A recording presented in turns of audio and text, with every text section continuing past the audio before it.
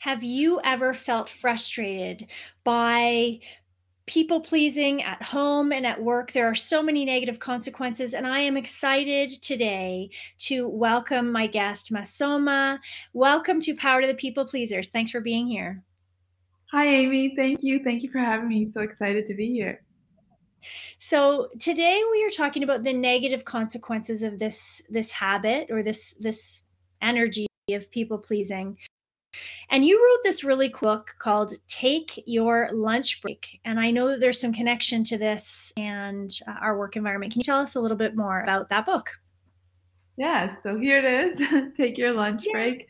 I took me 4 years to write it. I just published it. Well, now it's last year, end of April 2022. And it does talk about the stresses at work, in life, anxieties, and sort of how to manage those and overcome anxiety and stress as well. So, um, being a fellow people pleaser, I totally relate to all of those people pleasers out there and how we oftentimes put others' needs in front of our own, whether that's at work or at home. So I feel your pain. So what's an example of how you have been a people pleaser at work, let's just say, and how would you recommend people who relate to that handle the situation? I think that people pleasers oftentimes have difficulty saying no. And I also had a very hard time saying no to things. I was always like, yes, yes, of course I can help you with that. Of course I can do that. And what that led to was me working later hours or working from home when I would get home. At that time it was when I was working in the office, it was before COVID, so I'd actually physically be there. I know things obviously now are changed because a lot of people are working from home, but I would go home and then work more on my laptop. So it was like, others were struggling and they knew that I would say yes and come in to help them, which is fine. I love to help, but oftentimes it would get in the way of my own time or time with my husband or time for my own wellness. Like, oh, I can't go to the gym today because I gotta help, so and so finish this report or whatever it meant was.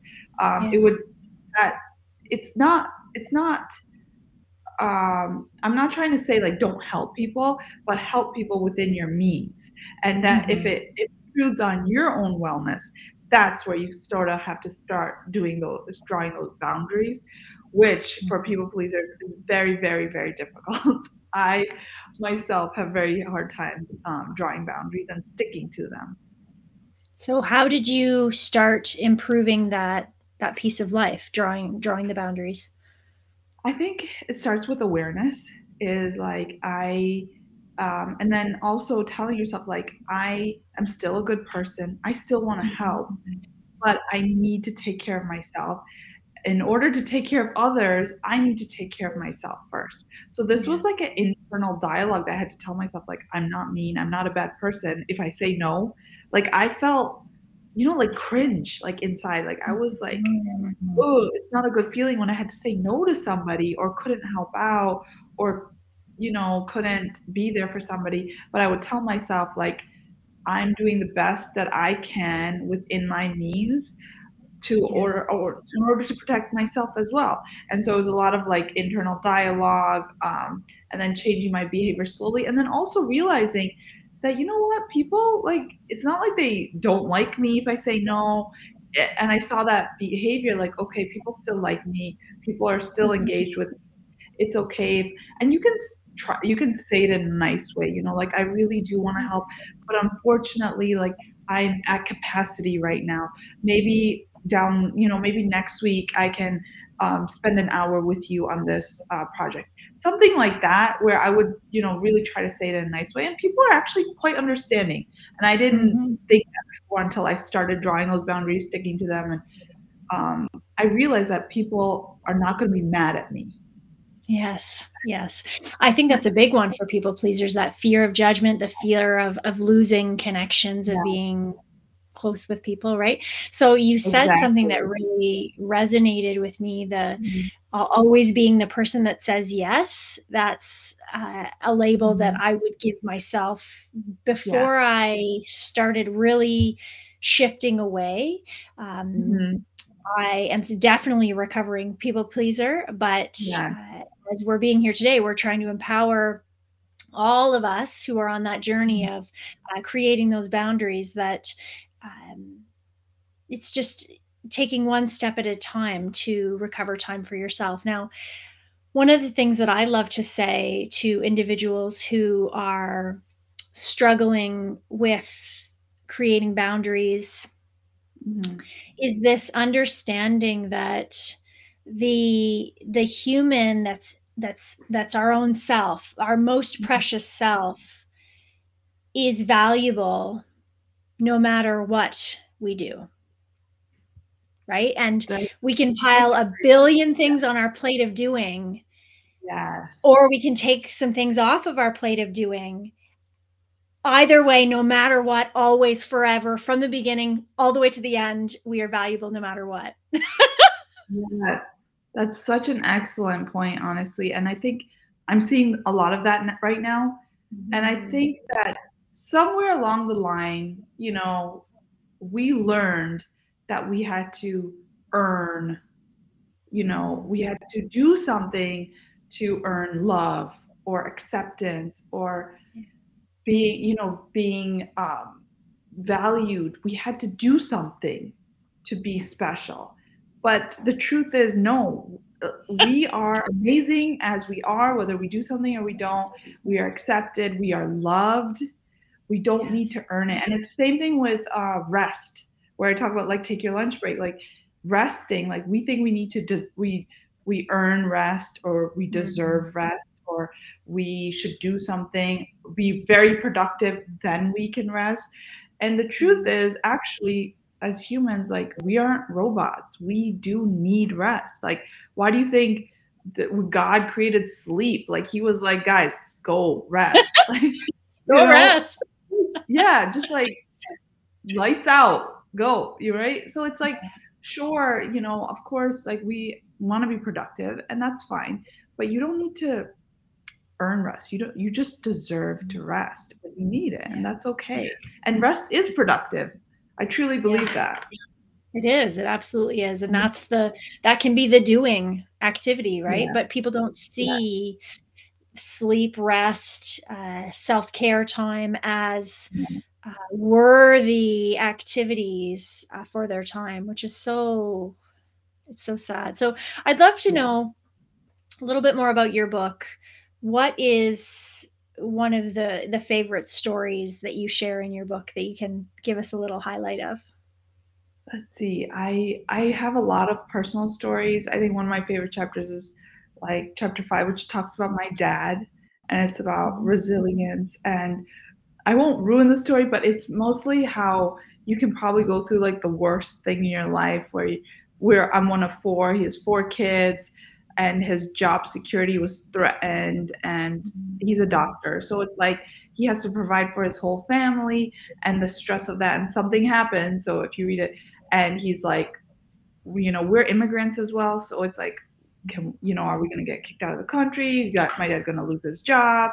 Like, how's he going to support his family? And he's also supporting his family back in Pakistan. So it's just like, like talk about job stress. Like it's bigger than that, right? So I think stories like that are real and, obviously very personal to me. And another story that I love is like the story of my husband that, that as a man, like therapy is like shunned upon, and normally it's like taboo. I mean, the narrative is changing a little bit, I think, after COVID. However, there's still like a stigma attached to it. And especially with men, like men are not allowed to talk about their feelings. They need to be tough and rough and just suck it up and keep going. And in one of the chapters, my husband went through a very drastic, severe accident, and that affected his mental health. Normal, like anybody who went through that would be affected by that. And so like I really encouraged him to try out therapy, and he did, and it was very helpful for him because he had a lot of PTSD and anxiety that kind of rose from that. And the fact that he was like open to, like, obviously a little hesitant. I think everybody's always hesitant to try therapy, but as a man, like, if you have some not mental health issue or even an issue, like, it doesn't have to be crazy where like it's seen as a weakness, but it's actually not. Like, we're humans, we go through these ups and downs, and sometimes we need professional help to give us some coping techniques and some, like, boost to, like, okay, how can I manage these emotions? And that's totally okay. And Yes. actually, we see doctors, we see personal trainers for our body. Like, there's nothing wrong with seeing like a personal trainer for your mind, brain, and mental health, in my Yes. eyes. So Yes. I think that's great. Yes. And I would say, yes, we've been maybe taught or learned that to have fear to go to get that help, but Yes. when you uncover that fear of judgment is holding you back from having that healthy life, from having that full life, and you open up and you go and have that support, you go and have that therapy, you go and have that conversation, and things start to shift. That's, I mean, what a gift, right? In releasing that fear of judgment. So you did a TEDx as well. Can you tell us about Yes, that? I did. Mm-hmm. Yeah. So I struggled with anxiety for about 9 years. And during that time, I feel like I tried almost everything, various different types of therapy. I read a lot of self-help books. I talked to a lot of people. I read a lot of articles. And so things that kind of worked for me, I wanted to share that with the world because I was like, I know how bad it can be, how much pain and like suffering you go through when you have anxiety. And so I was like, if this helped me, like, maybe this will help others out there. And so the Power of Now, that book was huge help for me. And also Dare, which you can find on Amazon. And I talk about my TEDx talk. It's such a great resource and a great method to approaching anxiety. And so I did my TEDx talk. I talked about that. I talked about my personal journey and what worked for me. And then from that, it was like, okay, well, I have a lot more to share, really, because TEDx is only 10 minutes. And I was like, well, then maybe I should go on to write a book. And so that's what I did. I really shared like every tip. Like, my book is just jam packed with different strategies because some may work for you and some may not, right? So it's like, okay, we'll try this, try this, try this, try this. And so, and it's all, a lot of it is like evidence-based research. There's scientific approaches. So I am a very like scientific-y person. Like, I went to med school for 2 years. So I really appreciate research-driven approaches. And yeah, I just, wanted a platform to share that message in hopes that it could help somebody out there. And God will, like, thanks to God, like it has helped a lot of people and it's continuing to help a lot of people. So I'm just so, so grateful. Well, I'm grateful for you for sharing your voice and using what is a hard experience to help so many people. So I found this quote of yours on your website, and I wanted to dig in with you a little bit about it. Burnout, where you're not doing enough of what replenishes the soul. Love these words. Can you share a little bit more about how burnout has happened for you and what tips you would give for people in that place? Yes. So what I mean by that quote is, some oftentimes are like, obviously burnout can be like you're working really long hours and your plate is too full, but you keep adding more. But really, it's like if you don't have enough time to do something that you love or takes that time. So, cause some people can work long hours and they're not necessarily burnt out. And so that's what I was looking at, is like, what's the difference between the two people? Maybe they're working the same amount of hours, but one is burnt out and one is not. And what I realized is those people that weren't burnt out after work, they had hobbies. They were doing something that like replenished their soul, whether that was like going to a dance class, going to work out, spending time with their family, they were, like cooking. Some people enjoy cooking, some don't. Um, that's the point that I was going back to, is like cooking can be a stress reliever or it can give people stress. So that's why I put a lot of different techniques. I was like, okay, maybe this will work for you, maybe this won't. So anyway, you're doing something that like you really enjoy, something that when you're doing it, you feel happy, you feel blissful, um, other than like working all day, coming home, eating dinner, maybe playing with your kids for a bit, going to bed. Next day, same thing, same thing, same thing. And it's fine. Like, sure, every day you can't do something that like brings you joy, but maybe even 10, 15 minutes. Like, say you love dancing, like just 5 minutes, 10 minutes, 15, whatever you can do. Or you like reading, like have some time where you sit 15 minutes just to read something that will make that's you time. It's just you, something you really enjoy. And if you can kind of fit that in every day, whether that's 5, 10, whatever minutes, you'll notice a little bit of a difference. Yes. And Yes. and if your partner can support you in that, because honestly, I struggled out with my husband because he's a doctor, he's long hours, he comes home and then he helps me with the kids go to sleep, we're bed, we're tired. So I told him, like, I will support you if you want to spend a few minutes doing something you love. Like he likes playing guitar, he likes drawing, whatever he wants to do. Like I will give you 15 minutes, I will take the kids and you can do whatever you want to do. I'm working out, so I'm like, go to the gym, go work out, it's fine. Like I can handle the kids for like 30 more minutes. So he really appreciates that, and he does the same for me too. He's like, okay, I'll take the kids, you go, take a nice bath, do something, go read a book, like whatever. So if partners can support each other, that's helpful. Just do something that kind of gives you a little bit of that joy, that dopamine in the day, and that can help with burnout. I mean, I'm not saying it solves the whole problem, but it is definitely helpful.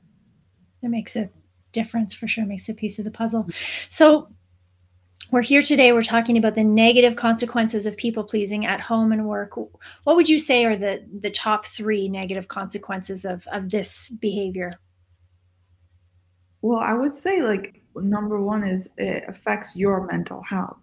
So when you put others before you lose out on that me time, on that time that you would use to replenish your soul, to take care of yourself.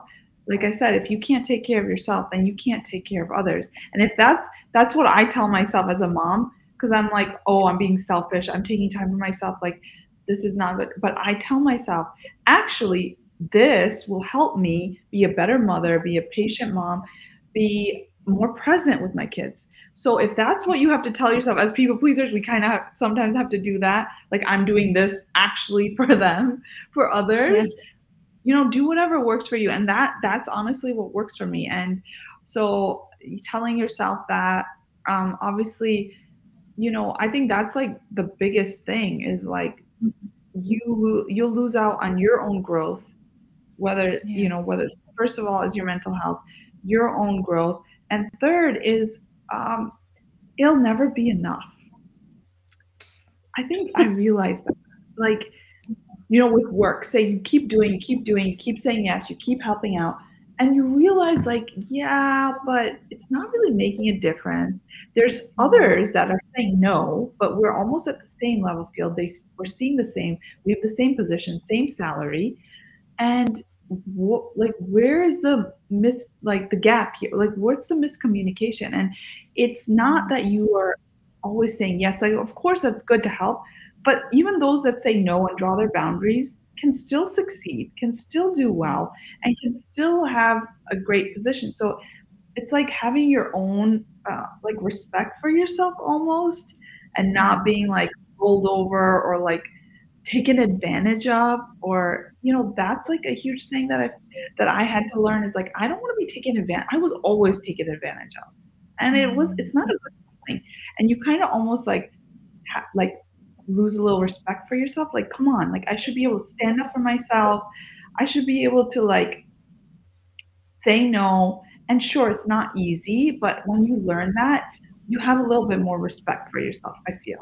Personally, that's what I've experienced.